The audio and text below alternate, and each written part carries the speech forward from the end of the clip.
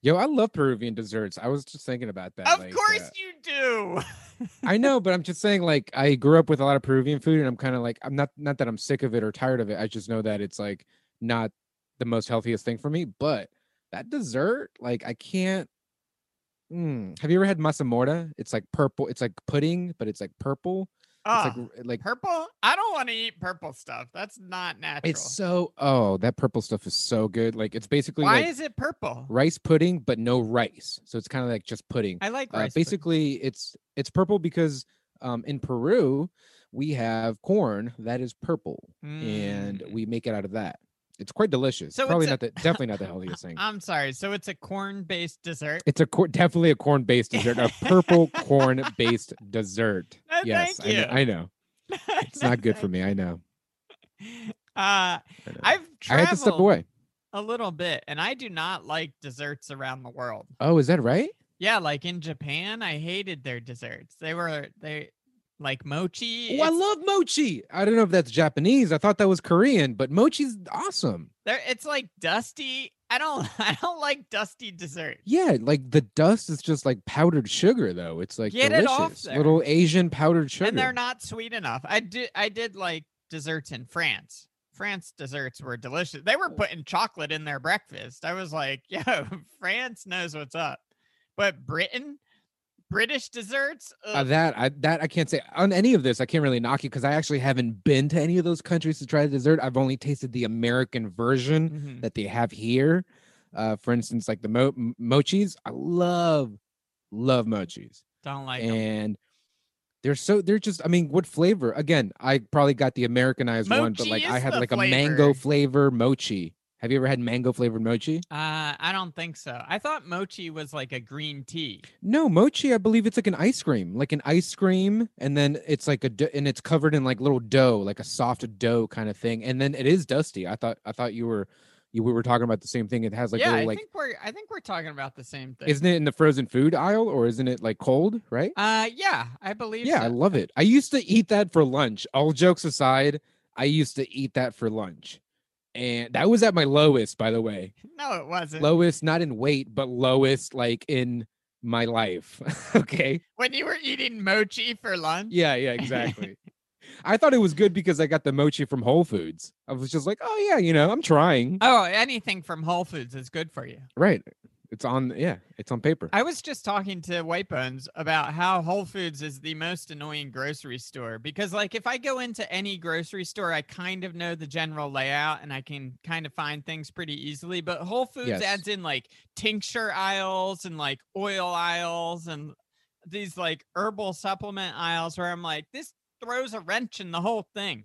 It really does. It really does. It gets very confusing when Whole Foods has like their own like another level of organic. Like there's just like, I don't know, like they have these like two aisles where it's just like 110% vegan. Like it's just fucking insane. Yeah, extra vegan. Yeah, it's like, yeah, I just They want should healthy just food. Food is healthy, by the way. Meat is healthy. Get the fuck out of here if you're vegan. yeah, that's Unless just you're doing it for like religious purposes, which is fine because religion is something that some people need. that's the name of the aisle. Religious purposes and shit you've never heard of.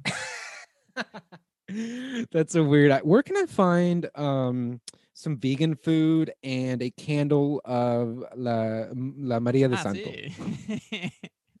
Like, oh, that's aisle 9B.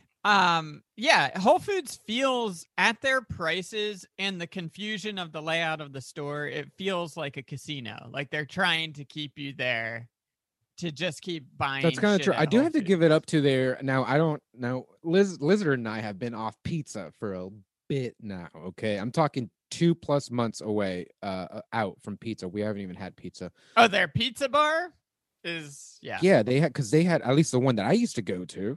They had like straight up brick oven. Like they're Yeah. just churning them out. Like it was legit. I've been to a Whole Foods. I know what you're talking about. I'm with you. We're on the same page, baby. There's the cheesemonger to the left, the pizza to the right.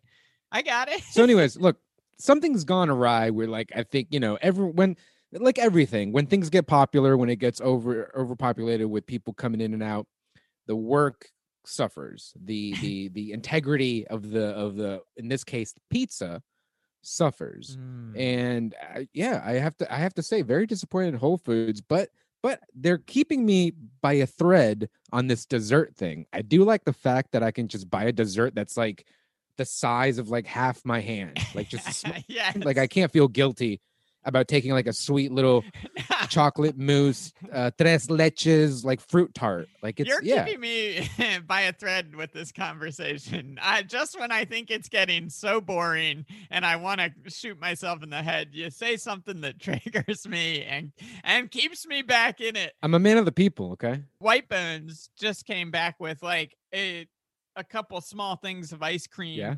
not from a Whole Foods, but from a store out here called Sprouts, which is like a farmer's market. It's like Whole Foods light. I've been to Sprouts. Yeah, don't get all West Coast elitist on me. I know what a fucking Sprouts is. She comes back with these small little ice creams, and I'm so sick of this.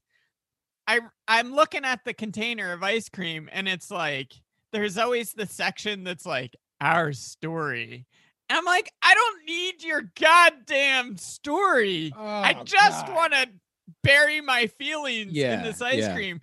And then it's always like, don't make me feel double sad.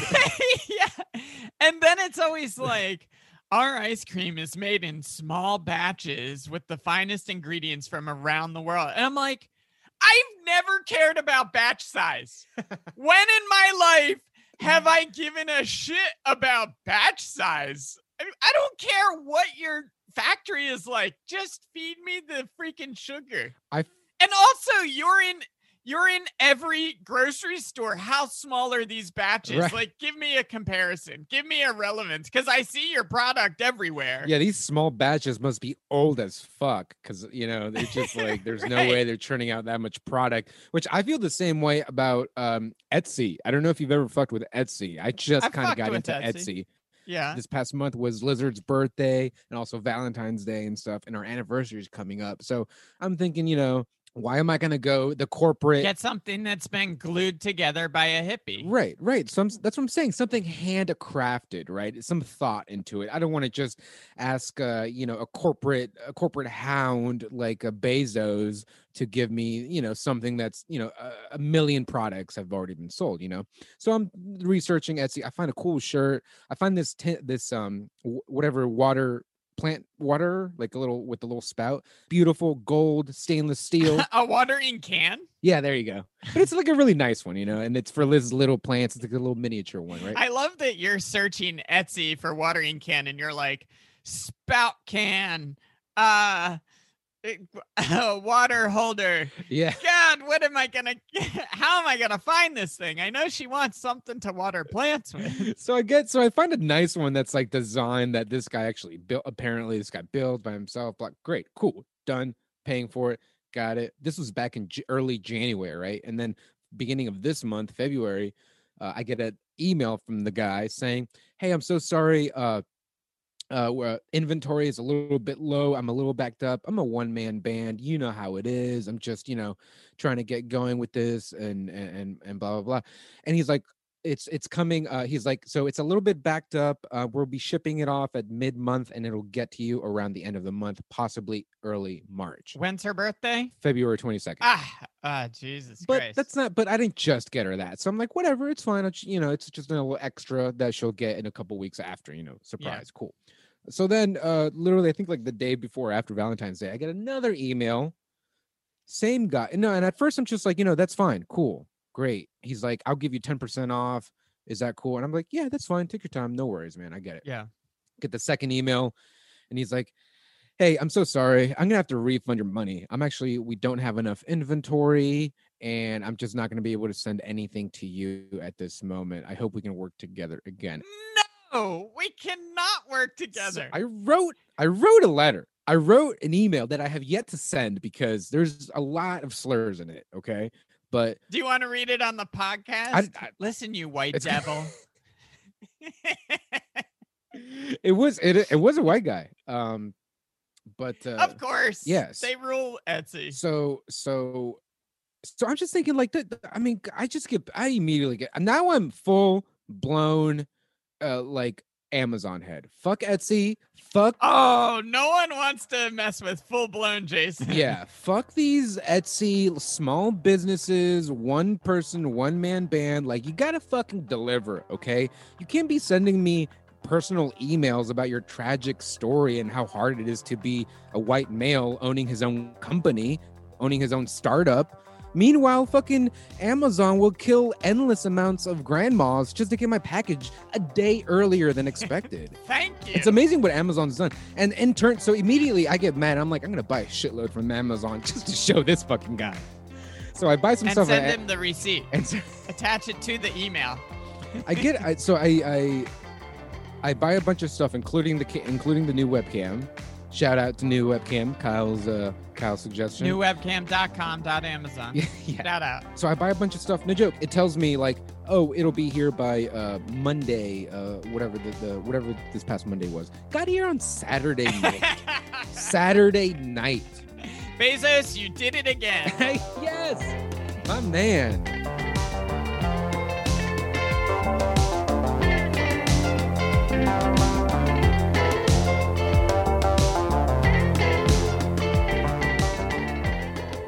Hey everyone, welcome to Wiki University, a podcast that dives down the rabbit hole of Wikipedia to explore the sum of all human knowledge.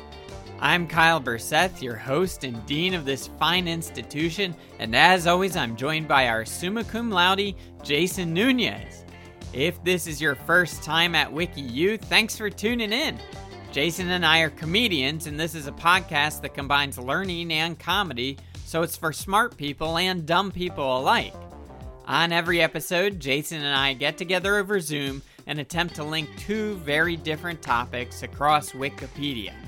So strap on and strap in, because on this episode of WikiU, we're starting at a covert CIA operation in the 1970s known as the Glomar Explorer. Then we'll dive into the civil rights movement and get a taste of the full-blown Johnson treatment. Ugh. Finally, we'll make our way to a controversial memorial outside of Atlanta, Georgia, known as Stone Mountain.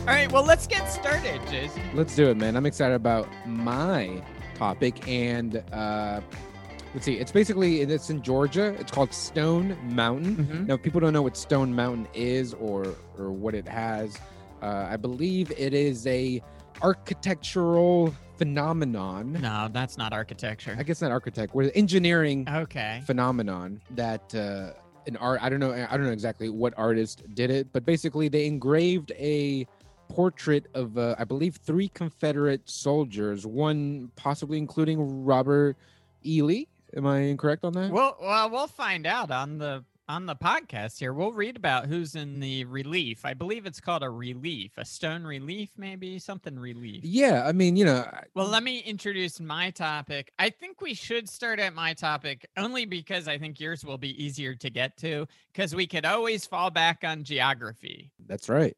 American geography, where it starts and ends. My topic is the Glomar Explorer. So back in the 70s, we could just dive into it and know we're trying to get to Stone Mountain. What is it called again? The Omar Explorer? Glomar with a G. Glomar Explorer. Okay. All right, so we're trying to get to Stone Mountain. Oh, do you want to set a 1-hour timer? I'm doing that right now. 1 hour on the clock. Cool. We're going to Stone Mountain.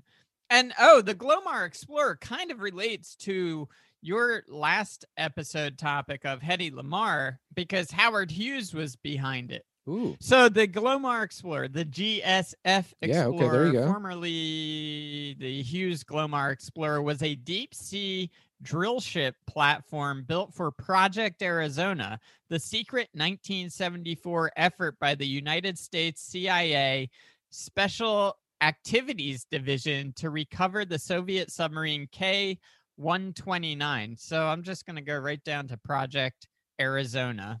Ooh, Project Arizona. That sounds... So it was just a big ship that Howard Hughes built to recover a Soviet sub that sank at the bottom of the ocean. I see. So But I believe it was a covert operation. Oh, okay. So the purpose of the ship was to get something that has been sunk or a submarine. Yeah, a submarine. So I'll just read it, I guess. Okay. And so it wasn't like you're saying it was kind of like under the table. Like it wasn't Yeah. public yeah. that like, oh, this is what we're doing. Yes. It was like, hey, we're just another ship. And then boom. I guess I could go to the article for Project Arizona. Maybe I should have started at that. Let's do it. All right, Project Arizona, Sounds hot. erroneously called Jennifer. Well, it just got hotter. It's Yeah. called Jennifer by the press after its top secret security compartment was a U.S. CIA project to recover the sunken Soviet submarine K-129 from the Pacific Ocean floor in 1974 using the purpose-built ship Hughes Glomar Explorer. The 1968 sinking of the K-129 occurred approximately 1,600 miles northwest of Hawaii. Project Arizona was one of the most complex, expensive, and secretive intelligent operations of the Cold War at a cost of $800 million or $4 billion today. In addition to designing the recovery ship and its lifting cradle, the U.S. used concepts developed with Global Marine that utilized their precision stability equipment to keep the ship nearly stationary above the target while lowering nearly 3 miles of pipe. Damn. Whoa, they were laying some pipe, Jahan. Yeah, they were. They worked with scientists to develop No wonder Howard Hughes went crazy. I'd fucking go nuts if I had to lay that much pipe. laying 3 miles of pipe. Yeah. Yeah, man, lock me in a room. lock me in a room and a laptop. The company was nominally owned by Howard Hughes, who secretly backed by the CIA had paid for construction of Hughes Glomar Explorer, while the ship recovered a portion of K-129. A mechanical failure in the grapple caused 2/3 of the recovered section to break off during recovery. It's 1/3 good job. All right, so here's the wreck. In April 1968, Soviet Pacific Fleet surface and air assets were observed conducting a surge deployment to the North Pacific Ocean that involved some unusual search operations. So they were searching for this sub. Okay. The activity was evaluated by the United States as a possible reaction to the loss of a Soviet submarine. Soviet surface ship searches. Ooh, that's a tough sentence. Soviet surface ship searches. That's like a tongue twister. So you got to say that 7 times fast. Soviet surface ship. God damn. Soviet surface ship searches were centered on a location. Soviet surface ships. Wait, say it again. What was it? Soviet surface ship searches. Soviet surface ship searches were centered. Soviet surface ships researches. Nope. Searches. Yeah, it's tough, isn't it? Soviet surface ship searches were centered on a location known to be associated with Soviet Gulf II class strategic ballistic missile, or SSB, diesel submarine patrol routes. These submarines carried 3 nuclear missiles in an extended sail/conning tower, and routinely deployed within missile range of the U.S. West Coast. So they were after these 3 missiles, I think. Let me get to the building of the Glomar. Global Marine Development Incorporated, the research and development arm of Global Marine Incorporated, a pioneer in deep water offshore drilling operations. So this is like Armageddon of the sea. They call in the drillers. Right. You have to get Bruce Willis in there. Bruce Willis and Leonardo DiCaprio. Yes, and Ben Affleck. Right. They were contracted to design, build, and operate Hughes Glomar Explorer to secretly salvage the sunken Soviet submarine. Come on! What is with these tongue twister sentences? Secretly salvage the sunken Soviet submarine? Well, think about it. Everything has to be kept secret. What a better way to do it if you can't even fucking say what you're doing. Yeah, that's how the CIA knows you're not involved. Hi, I'm here for the secretly salvaged the sunken. Yeah, exactly. You can't. I mean, you can't even get through the sentence. It's like you clearly don't even know what you're talking about. The Global Marine Development was contracted to build this Glomar Explorer to secretly salvage the sunken Soviet submarine. The ship was built at the Sun Shipbuilding Yard near Philadelphia. Billionaire businessman Howard Hughes, whose company were already contractors on numerous classified U.S. military weapons, aircraft, and satellite contracts, agreed to lend his name to the project to support the cover story that the ship was mining manganese nodules from the ocean floor. But Hughes and his companies had no actual involvement in the project. Okay, so he just put his name on it. They're like, we need a crazy famous person. A cover. They just needed a cover. It's kind of like Argo, I guess. Oh yeah. Yeah, Argo, fuck yourself. So they sailed from Long Beach in 1974. It arrived at the recovery site on the 4th of July. How about that? And conducted salvage operations for over a month. During this period, at least 2 Soviet Navy ships visited the Hughes Glomar Explorer's work site. Oh, what are you doing here? We see you. Yeah. Oh, manganese. Yes, we are also looking for manganese. Yeah. The nodules. That's insane that they were like, so this was CIA trying to get the Soviet submarine just to get some, some secrets, some tech, see what they can find, basically, right? Yeah. Nice. I like the idea that Howard Hughes is on the deck. He's got like an ascot tucked into his jacket, and he's just like, hey, and he's wearing no pants. He's just laying pipe. Man, it makes you think like, what if like when we hear like Jeff Bezos put his name on some bullshit government thing, then we're gonna know like, oh, that's just some bullshit. That's just like him just kind of working together with the government, because he's gonna get a little piece. He's gonna get a slice. Yeah, he's gonna get a slice. He'll get a wiki article at the very least, which everyone strives for. At the very least, of course. But I do think it's funny that there's this random spot in the Pacific Ocean and people from both sides are just showing up like, yo, hey, you guys are here too. All right. It's crazy, man. The social contracts are still intact. Yeah. You still have to act. Even in the grand scheme of things like that. Yeah. Even if it's like from one person to another person, from one country to another country, like it's still. So there is so 2 things. 1998, there was a release of a video showing the 1974 memorial services for the 6 Soviet seamen. Come on, 6 Soviet seamen whose bodies were recovered by Project Arizona. So of course the sub sunk, and there were Soviets on the sunken sub. The Soviet 6 were in there. 6 Soviets on the sunken sub. Right. Yeah. So they pulled them up and they're like, what do we do with these bodies? And they were like, why don't we pass them to that boat that's watching us? Yeah. Hey guys, this stuff came up with our manganese. Yeah. Are these your bodies? It just floated up. Anyway, so here's the legacy, and then let's start heading over to Stone Mountain. The Freedom of Information Act request and the Glomar response. After stories had been published about the CIA's attempts to stop publication of information about Project Arizona, Harriet Ann Philippi, a journalist, filed a Freedom of Information Act request with the CIA for any records about the CIA's attempts.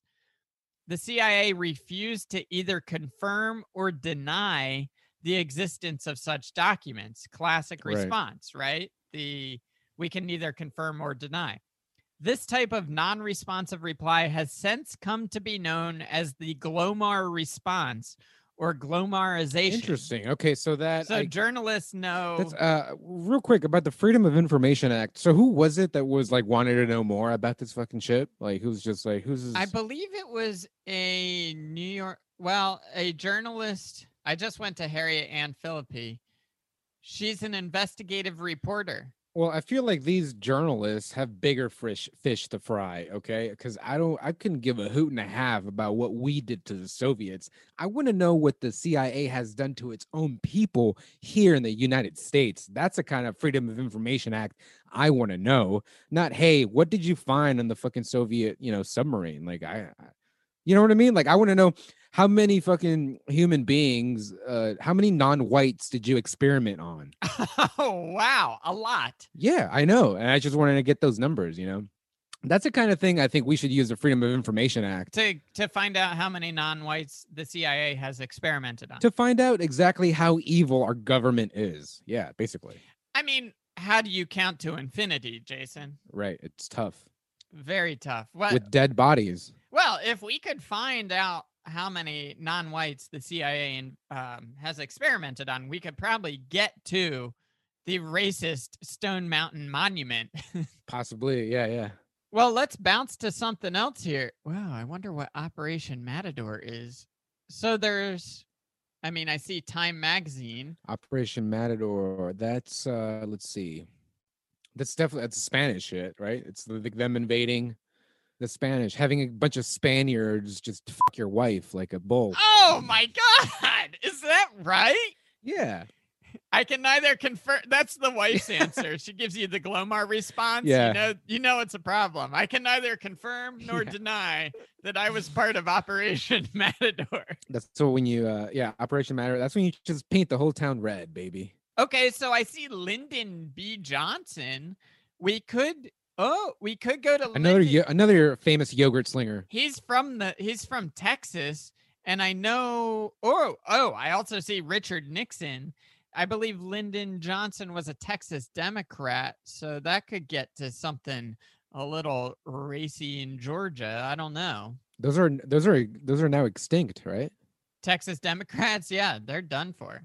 All right, Jason, what should I just pick something? You just want me to pick something? Yeah, please, by all means, man. Take me on this ride. All right, I'm going to Lyndon B. Johnson. Oh, because he also did some civil rights stuff. So maybe we can hop down to civil rights. Lyndon Baines Johnson. Wait, that's his middle name? Bain? Baines. I want to be president. Is it Banes? Baines. Oh, okay. Nice. Nice.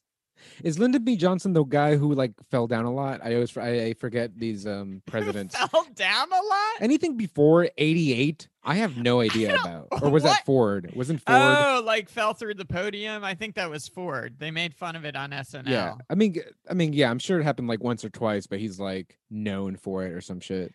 Lyndon B. Johnson was born in a farmhouse in Stonewall, Texas. He worked as a high school teacher and a congressional aide before winning election to the U.S. House of Representatives in 1937.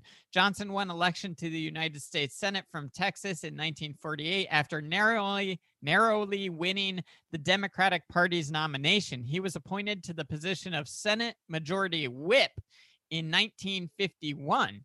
He became the Senate leader of the Democrats in 1953. He became known for his domineering personality and the quote-unquote Johnson treatment, his aggressive coercion of powerful politicians to advance legislation. Johnson ran for the... Let's see if we can find a little more about the Johnson treatment. Johnson treatment, Glomar response. I like all these like tactical like things you can do as a human being that these people have made. Is it Glomar? Glomar, correct? Yeah. Oh, I believe Glomar, I didn't find the Johnson treatment. I actually went down to the Civil Rights Act of 1964 because I feel like that could... You don't have to find it. I can give you the Johnson treatment if you want, Kyle. Okay. No, that's... Yeah, check your DMs, bro. I'm giving you the Johnson treatment right now. What's that even mean? Check your DMs. You'll know. Nah, just tell me. Tell me and the listeners what the Johnson treatment is, Jason. Pictures of my dick, bro. Straight to you. Okay. Yeah, Lyndon B. Johnson was known for sending people pictures of his dick via fax. He sent the first dick picture. It was a drawing. Well, I believe Lyndon Johnson was known for having like his aides and assistants come into the bathroom while he took a shit and just have whole meetings with people while he took a shit. I respect that. That's a power move. That's called the Johnson treatment. Huge power move. Of Well, I course. believe the Johnson treatment specifically, he was pretty tall, so he would like lean in on people and Like, just look, right. Okay. they'd have to keep leaning back, and he'd just like lean over them so they were uncomfortable the entire time he was talking to them. So he wasn't erect. He was usually like he leaned over. No, he was fully erect. That's not, man, that's That's like the next level. okay. If they didn't give him what he wanted, he's like, don't make me. Don't make me. Don't make me do it. I can't get over the having meetings like while taking a shit. Like I have to respect that because let's be honest, there's only so much time in a day. Yeah. When you're president? I mean, I'm just thinking of it. I'm trying to put myself in his shoes. I mean, he's the president. Yeah. There's a lot of shit to get done. I mean, right now it's a little bit. It's 1:00 right now. All I've really done today is gone to the gym and doing a podcast right now with you. That's 2 things. Have you taken a shit though? Yes. See, there you go. You could have had a meeting. You could have recorded the podcast while taking a shit. That's what we're doing now. For the rest of our podcast, we're just going to be taking shits Both of and us. doing the podcast from the bathroom. The Johnson effect treatment. The Johnson treatment. All right. So he became president in 1963. Do you know how he became president, Jason? Assassination. Correct. Johnson was quickly sworn in as Johnson president. killed. Yeah, who did he kill? I forget. JFK. Lyndon Johnson. He was the second shooter. Conspire. Crazy. Yo, he gave him the Johnson treatment. Straight to the fucking dome. Johnson was quickly sworn in as president on Air Force One in Dallas on November 22nd, 1963, just 2 hours and 8 minutes after JFK was assassinated. Wait, at that point, does Air Force One have like propellers? It's funny to think like if Air Force One was like, before Air Force One was, did a president have like, was there a special horse and carriage for John Adams? I'm sure there was, yeah, but I believe the Secret Service didn't come into effect until Abraham Lincoln got assassinated. Before that, Right. people could like walk up to the White House and hand deliver their letters, their angry letters, Yeah. or just show up with a gun because people were carrying guns around all the time. So it was like, Right. oh, yeah, I had to deliver this letter to Lincoln or to whoever preceded Lincoln. And I happened to have my rifle with me, of course.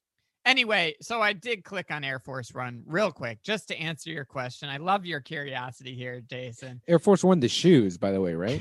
God damn. No. That's a sweet pair of Nikes on right now. JFK was the first president to use they have the name here. The alternate name is Sam 26,000. I don't know what that is, but he first flew on the aircraft on November 10th, 1962 to attend the funeral services of former First Lady Eleanor Roosevelt in Hyde Park, New York.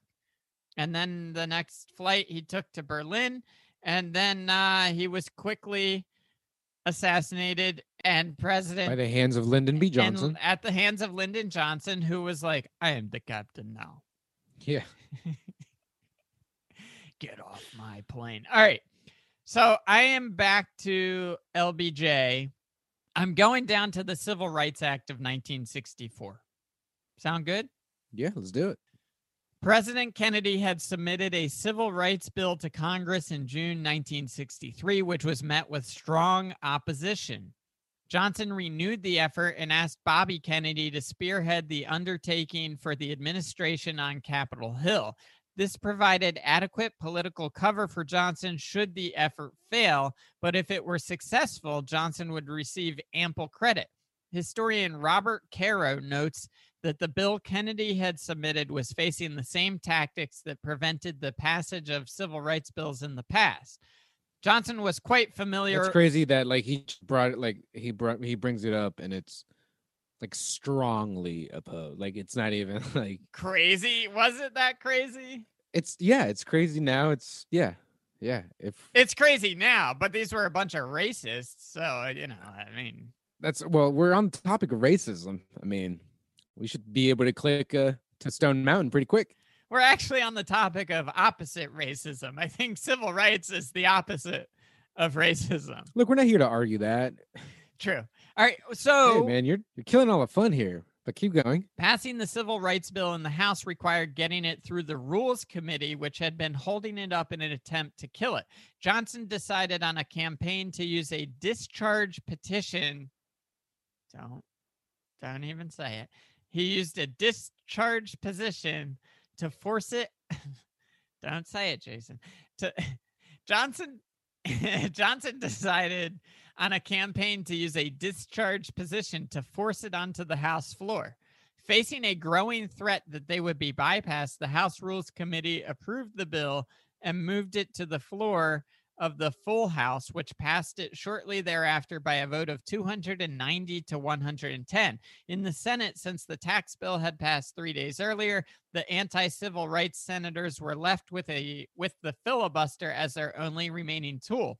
Overcoming the filibuster required the support of over 20 Republicans who were growing less supportive because their party was about to nominate for president a candidate who opposed the bill. Some racist. I wonder who that was. According to the author, Caro, Johnson ultimately could convince Republican leader Everett Dixon to support the bill that amassed the necessary Republican votes to overcome the filibuster in March 1964 after 75 hours of debate. The bill passed the Senate by a vote of 71 to 29. He signed the Fortified Civil Rights Act of 1964 into law on July 2nd.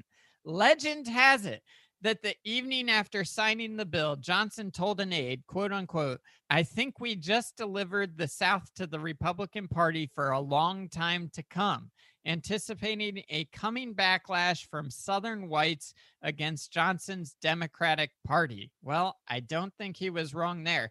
I also don't think he actually said that. Don't you?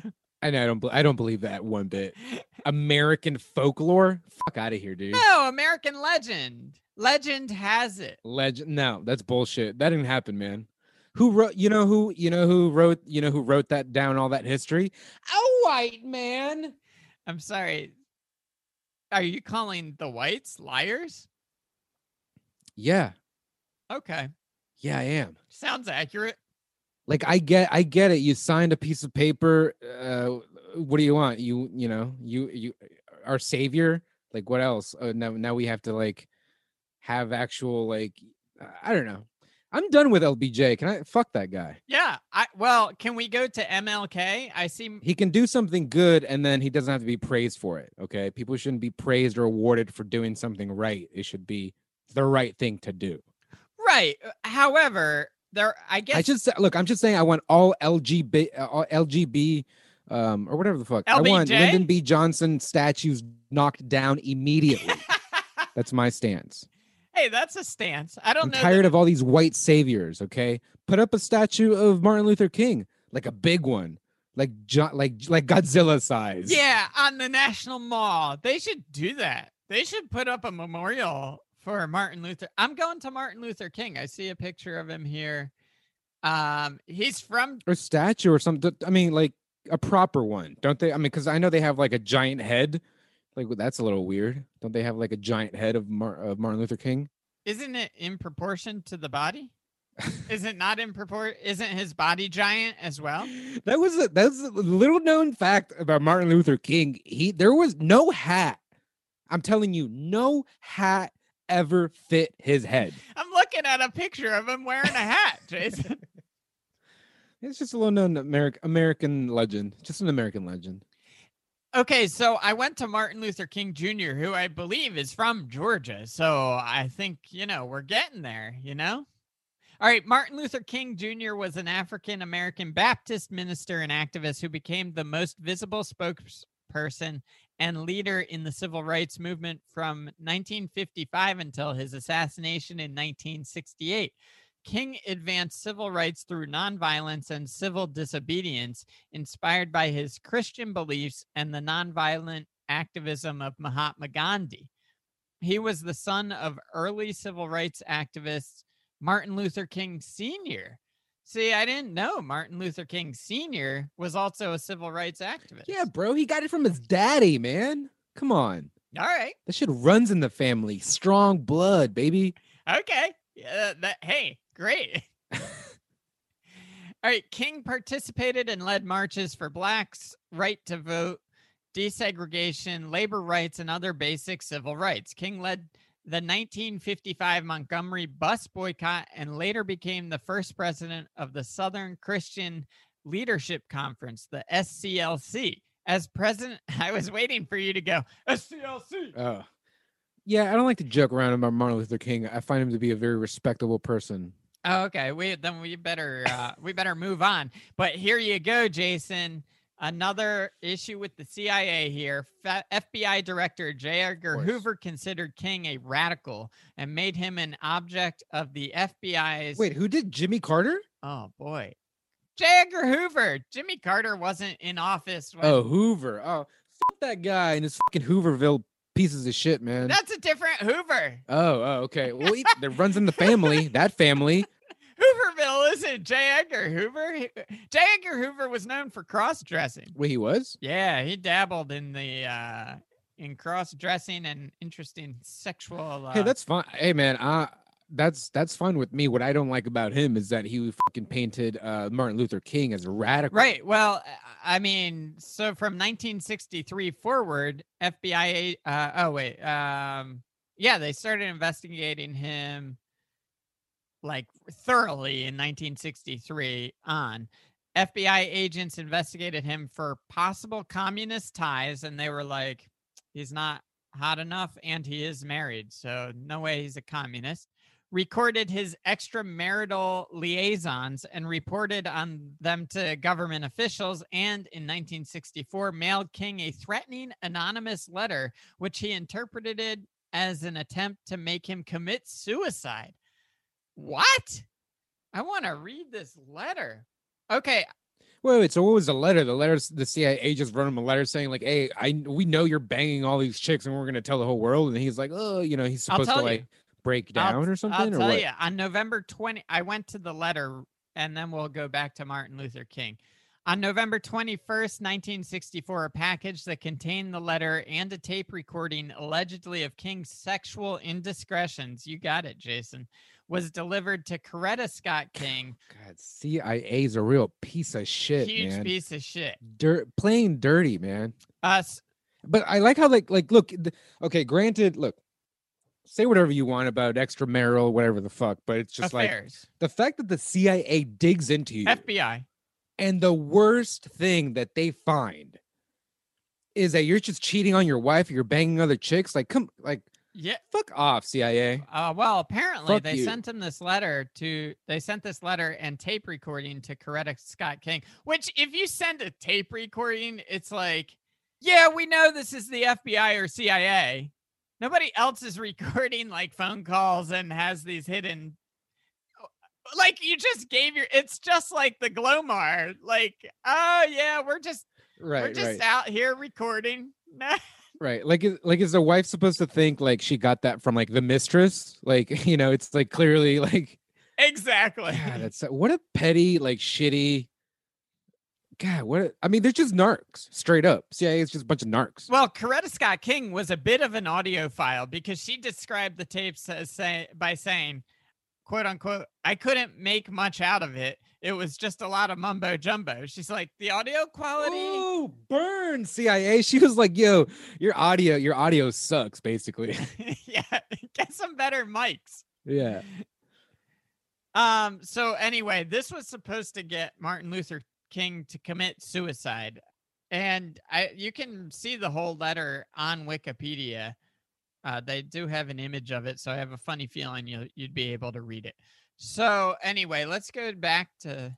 Man, that sucks, dude. I wish like Martin Luther King wrote them a letter, like just like fuck you, like that's it, and just he writes a letter back, and he's like, "I banged your wife." That's the Martin Luther King suicide letter. I banged your wife non-violently. But see, this is what the Freedom of Information Act should be used for, finding out more of this type of shit. Yeah. This is even because that's even more like fucking diabolical because you're targeting one person specifically. We're taking tax money to set up cameras and recordings of Martin Luther King cheating. Like, It's bullshit. crazy. I mean, it's such a waste of money. Especially like the non-violent guy. That's what I mean. And again, the non-violent guy, all you can get was what is it? Infidelity. That's all you can get out of the non-violent guy. Okay, I think we can get to Stone Mountain pretty soon here, Jason, because I went down to the birth of Martin Luther King, and he was born in Atlanta, Georgia in 1929. Isn't Stone Mountain outside of Atlanta, Georgia? Yeah, I believe it's in Stone Mountain, Georgia. Okay. All right. So do you want to go to Atlanta? Yeah, dude, I've been dying to go to Atlanta. I've heard they got the sickest strip clubs. And this is, by the way, I'm so sad that it's COVID time right now, because one of the most fun times I've ever had was at bachelor parties, and I feel like those are dead now. Oh yeah, you can't be going to strip clubs now. I thought it was funny that I can't remember which NBA player it was, but he left the bubble for a funeral, but then also went to a strip club to get the chicken wings. You can't blame the guy. He just left a funeral. He needs a pick-me-up. Hey, I'm not blaming the guy. Does he? I mean, does he not? Like after a funeral, you're not like a happy, peppy person. You need some help, some assistance. And are you getting that from the chicken wings or the titties? No, the chicken wings. I mean, you're just hungry at some point. I mean, come on, you've been crying all day. It's a funeral. But I really do. I'm very lucky. I feel blessed that I got to enjoy a Las Vegas strip club before COVID happened. So at least I got that out of the way. But I was really looking forward to some Atlanta strip clubs. Is that right? I've heard nothing but good things. Okay. Have you ever been to Atlanta, Jason? I haven't. No. I wanted to. I really wanted to. I've never been to Atlanta either. They have great production over there. A lot of work. And aside from that, it's really production and strip clubs. I heard it's mostly strip clubs. It's strip clubs and Tyler Perry dressing up as a stripper. I'm in. And then everyone is surprised. Yeah. I did get to enjoy New Orleans, though. New Orleans is another wild city that I am so glad I got to enjoy before COVID. This isn't New Orleans. Do not hop over. No, we're not doing New Orleans. We're on Atlanta, Jason. Nice try. You're not. No, we're in the South, baby. You're not derailing this. We're trying to get to Stone Mountain. We got to be close. We're close. We're edging. Let's do it. Ooh, all right. Atlanta is the capital and most populous city of the U.S. state of Georgia, with an estimated 2019 population of about 500,000, which that's actually less than I expected. That's actually the exact amount of number of people who have died from COVID just 2 days ago. That is wild. The entire city of Atlanta. So imagine that. Imagine Atlanta wiped out. Now, I know some of you might like that. I hope it's not our listeners, but imagine if Atlanta was just wiped out. That's literally what has happened in terms of numbers wise this past week. So I figured you guys needed a little pick me up. If you guys wanted some. Yeah, fun. Yeah, keep it light, Jason. Hey, man, I'm just keeping it real. All right. The city serves as the cultural and economic center of the Atlanta metropolitan area, home to more than 6 million people and the 9th largest metropolitan area in the nation. Atlanta is the seat of Fulton County, the most populous county in Georgia. Portions of the city extend eastward into neighboring DeKalb County. The city is situated among the foothills of the Appalachian Mountains and has the highest elevation among major cities east of the Mississippi. I had no idea it was considered a high up city. A high up city? What do you mean? Well, it's the highest elevation city east of the Mississippi, meaning it's in the mountains, I guess, kind of. That surprises me because I would have thought like maybe Asheville, North Carolina, which is but major city. I guess that's not a major city. Anyway. Okay. And you're saying like it's high as in like above sea level, like, right? And like, correct. Huh. Yeah. Interesting. I can't imagine how hot it would be if it wasn't at that height. Like if you know, True. is it Yeah. already hot down there? I think it's already steamy. Yeah, I feel like it's probably swamp ass city. I mean, it's in the foothills. Sure. So it's kind of like, when you go out to the Blue Ridge Mountains and you're just climbing up. It's Yeah, every week. every week I thought your brother lives under the mountains. Oh, under the mountain. At the bottom of the mountains. Yeah. He lives in a mine, in a coal mine site. Okay, Jason. Atlanta was originally founded as the terminus of a major state-sponsored railroad. With rapid expansion, however, it soon became the convergence point among multiple railroads, spurring its rapid growth. The city's name derives from that of the Western and Atlantic Railroad's local depot. Oh, okay. So that's why it's called Atlanta, signifying the town's growing reputation as a transportation hub. It ranks in the top 20 among world cities and 10th in the nation with a gross domestic product. I lost you. A GDP. GDP. Thank you. Of 385 billion. Atlanta's economy is considered diverse with dominant sectors that include aerospace, transportation, logistics, professional and business services, media operation, medical services, and strip clubs. Oh, yeah.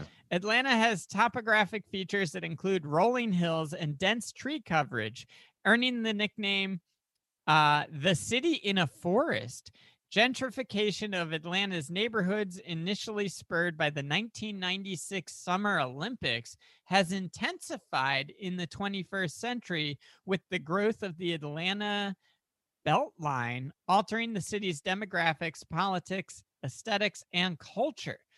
It's interesting that the Summer Olympics created gentrification.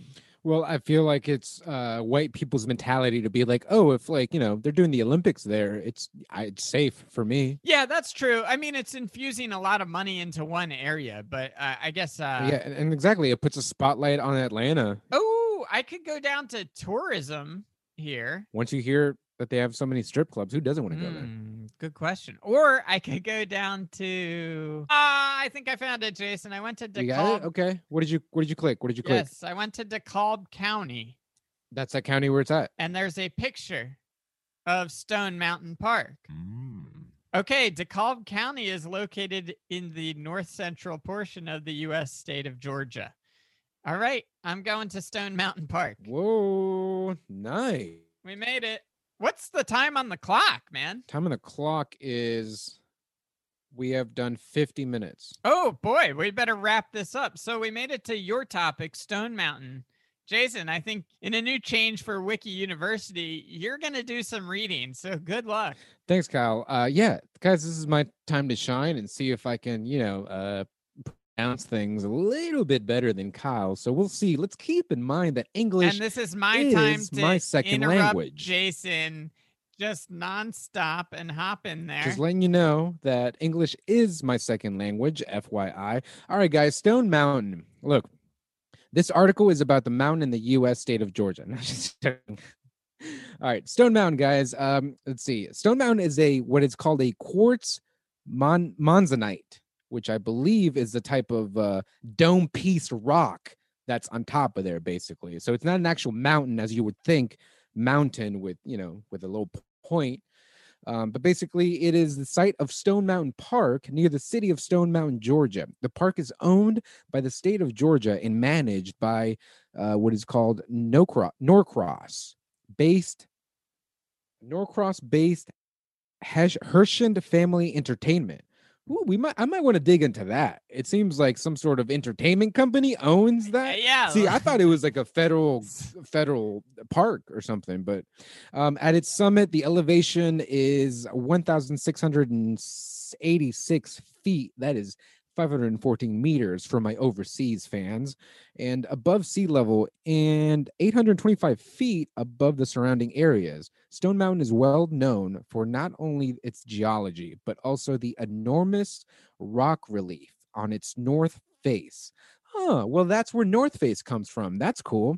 The largest base relief artwork in the world. Is it bass or bass? Probably Rock relief. bass. I think it's bass. Bass would be 2 S's. I'm pretty sure it's bass Okay. relief. Well, basically, it's the largest bass relief artwork in the world. Okay, it's a carving. The carving depicts 3 Confederate leaders: Jefferson Davis, Robert E. Lee, and Stonewall Jackson. My brother has attended all those high schools. Really? Yeah. How about that? Let's see He's here. a big fan of those guys, right? Stone Mountain was once owned by the Venable brothers. Venable brothers. I wonder what they did. As a memorial to the Confederacy. I'll say own slaves. Yeah, I'm guessing. Let's see. As a memorial to the Confederacy, Stone Mountain Park officially opened on April 14th, 1965, 100 years to the day after Lincoln's assassination. Interesting. Although the park had already been in use for a few years, by 2015, it was the most visited destination in the state of Georgia. That's crazy. Is the park so good that they're like, we're not going to worry about those racist depictions that are 80 feet high or however big, but we love nature. What can you do? Look, I can't blame him, but that's 2015. It's 6 years have passed. I'm pretty sure the number one site most visited by tourists is Bourbon and Biddies. It's a strip club down in Atlanta. Is that right? Yeah. Bourbon and Biddies. Bourbon and Biddies. What do they got? What do they have there, Jason? Well, I haven't visited yet. As if you were listening earlier, I have yet to go to any of these clubs, but that is the first strip club that I wanted to go to. Okay, free bourbon. And do they have the Biddies? You got to pay for Biddies there? Yeah, definitely. Isn't Biddies a synonym for like old women? Why is that? No, I don't think it has to do anything with age. I thought biddy was a word, like an old biddy. Just gender. No, biddies. Well, I'm not exactly sure where biddies comes from, but to me, it's a derivative of tiggle biddies. Remember biggle titties, sure, tiggle biddies. Tiggle biddies, yeah. So you take out the tiggo, keep them as biddies. Yeah, and you add bourbon. And then you add bourbon, and then you get yourself a party, my friend. That's then you've got yourself a business. Exactly, in Atlanta. I love that they had to go to some like bureaucracy building and file like paperwork to open Bourbon and Biddies. Yes, most definitely. And there's someone behind the counter like, does this say Biddies? Yeah, like tiggle Biddies. Oh, yeah. Got it. Break it down for them. Yeah. Just like you did for me. Alrighty. So, and the last sentence on the top of in the beginning of this article, which again we will be starting. This will be our jumping off point for the next episode. This will be our jumping off point. The mountain, which ranges in composition from quartz, monzonite to granite and granodornite. That's my favorite type of granite. Am I right? I don't know. Is more than 5 miles, 8 kilometers in circumference at its base. The summit of the mountain can be reached by a walk-up trail on the west side of the mountain or by the Skyride aerial team. Tram. Sorry, I don't mean to correct your reading. Great job, Jason. No, it's fine. I always correct your reading. I mean, not out loud in my head, but it's still, I'm definitely correcting it though. All right. Well, hey, we did it. We got from the Glomar Explorer to Stone Mountain in Georgia, and we're going to pick up next week at Stone Mountain and go to another. I guess I'll come with a topic next week. So we'll be going from your topic of Stone Mountain to whatever I show up with. No, that's cool. I would love to dive into some of these topics for the next one. I can't wait to find out more about Stone Mountain. Yeah, we didn't even get to your racist bass relief. Bass relief? That's another one we're going to have to argue. A lot of people don't know that Stonewall Jackson loved to play the bass. Oh yeah. He slapped at the bass a couple times for sure. I mean, terrible racist, but great bass player. And honestly, it's really time management. Like, where did he get the time? So racist and good at the base. Yeah, a lot of people don't realize that racism takes a lot of time. It definitely takes energy. I'll tell you that much from It does. experience. How can you be like so passionate about hating other people?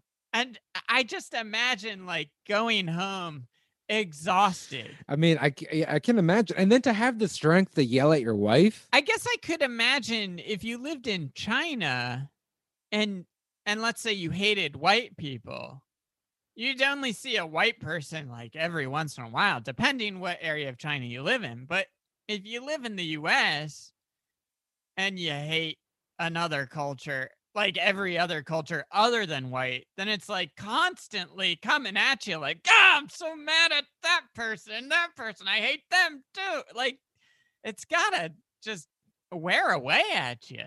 It's got to drive a racist mad. Yeah, yes. It's good that, Kyle, you know what? It's good that you're putting yourself in racist shoes, you know? Well, and are you surprised that it fits, the shoes? They don't fit, Jason. They fit quite well, don't they? No, they don't. They're comfortable. They're cushioned. You can run. You can walk in them. It's an all-terrain kind of shoe. I said it sounds terrible. It sounds exhausting. So you need good shoes. Tread lightly with those shoes on. I wonder what racist's favorite footwear is. I believe it's New Balance. I think it is New Balance. I guess. I mean, I don't know. I feel like... Do you know why that happened? I don't even remember the reason New Balance got associated with... I mean, honestly, I think it's probably because like the head of the head of the company was just like not 100% on board with probably like taking down a statue, and then immediately everyone's like, oh, he's racist, they're racist, and then of course racist people are like, yeah, and get behind it, and they're like, yeah, let's buy some more of their shit, and then it just becomes a Right. you know a snowball effect of just bullshit. I mean, honestly, I remember when the far left was like, take down that sneaker statue. yeah, take down that giant New Balance sneaker. But yeah, no, I mean, on topic with the Confederate soldiers here behind me, you know, it's iffy how everyone right now, especially, are trying to just be like, you know, like not that I'm saying like erase history, but like immediately they're just trying to like cross it out. Like, just take down that statue, take this down, Right. take that. It's like, that doesn't help. And I say this because I feel like it's usually white liberals who are super upset. Like they're overcompensating at this point. And by doing things like taking down a statue or crossing this, whatever it may be, it's like that doesn't help the trauma that non-whites have been going through, and are still going through. So when I see those things, when it's like, get it out, cross it out, you know, block it out, paint over it, take it down, it's like, that's not helping any of the trauma. That you can't just erase the trauma. It's we have to work on the systematic things. Of course. But Jason, are you sure it's just white liberals that want the statues taken down? I'm not saying just. I'm saying they're always the loudest people, and they're the ones that usually get listened to first. Oh, all right. So, yeah. Well, yeah. I'm kind of sick. I'm sick of these allies. All right. You're basically saying like, we need your help. We need your help. Fuck off. We don't need your help. All right. Well, stop trying to help. Please and thank you. I'm not sure you speak for everyone. That's why I love seeing white homeless people do that. Like, that makes me feel good. I got to be honest with you guys. Be honest, Jason. Go on. Tell me about the homeless. Aside from that, you know, in California it might be different. You know, I'm sure there's a lot of Latino homeless. Sure. But as far as like over here and what I've like lived around, it's like I never see a homeless Latino because he's out there working, because he's out there in front of a Home Depot if need be. He's not going to be out in the middle of a median begging for change. That's pathetic. And that is Jason Nunez's take on the homeless, you can send us emails to wikiupod@gmail.com. That's wikiupod@gmail.com. And if you have an opinion about Jason's take on the homeless, just put it in the subject line and we'll make sure it gets to him. Hey, I'm talking crazies aside, okay? Crazies, mental health aside. Oh, yeah, please dive into mental health, Jason. There's a lot of whites, like white youth. In DC, I've fucking seen them, dude. White youth. Like, the guy can't be under 30. Yeah. And they got a fucking dog. You know, that's like a psychological thing. They only have that dog because they know that people will obviously have a heart open to a dog more than a human, sadly. But yeah, dude. So anyways, yeah, if you guys have any complaints, DM me at Laftina's, honestly. Yeah. If you think I'm wrong, if you want to debate me. Give Jason the Johnson treatment in his DMs. Yeah. Please give me the Johnson treatment in my DMs, and I promise you, I'm gonna lay the pipe. 300 feet of it. I'll lay the pipe right back. That's the episode. Woo. You can DM Jason at Laftina's. You can DM me at Kyle Burseth on Instagram and follow us on Instagram at Wiki University. We're putting up videos and other bonus content there. Jason, you want to talk about your other podcast? Sure, guys. Follow me at Laftina's. Follow my other podcast. Lewis Ham is dope as fucking You Are Not. Check it out on Spotify or iTunes. And guess what, guys? You might want to check out my YouTube. I got some more live video podcasts coming up of good stuff. That's right. It's rebooted. And if you don't know what it is, it's a video podcast of just me saying some absurd shit, even more absurd, if you can believe it, than what you just heard now. So if you want video podcasts, that real short and sweet, 10 to 12 minute video podcast, there's 5 out right now, and I'm coming out with some more. And aside from that, Kurt, if you fucking silence me on any of the shit that I've said, I'll fucking come over and kill you. Jesus Christ. Sorry. People can follow me on Instagram at Kyle Burseth and listen to my other podcast, The Roamers Book Club, that I do with White Bones. Hey guys, and rate and review our podcast and give me a screen. Send me a screenshot. Or Jason will come and fucking kill you. Of you reading our ass. And I'll send you some. What do you want? I'll send you something. Yeah, I have so many tanks. I have like so tank tops. Just to be clear, Jason is not going to be sending you army tanks. Yeah. If anybody wants an extra pair of tank, I can provide or anything, you know. I can make a video of me doing or saying anything you want me to. I'm gonna regret that, but you know. But hey, guess what? Try me. Jason will do and say anything for a review. All right, Jason, that's the episode. Ahoy, ahoy. Bye. Thanks again, Kyle.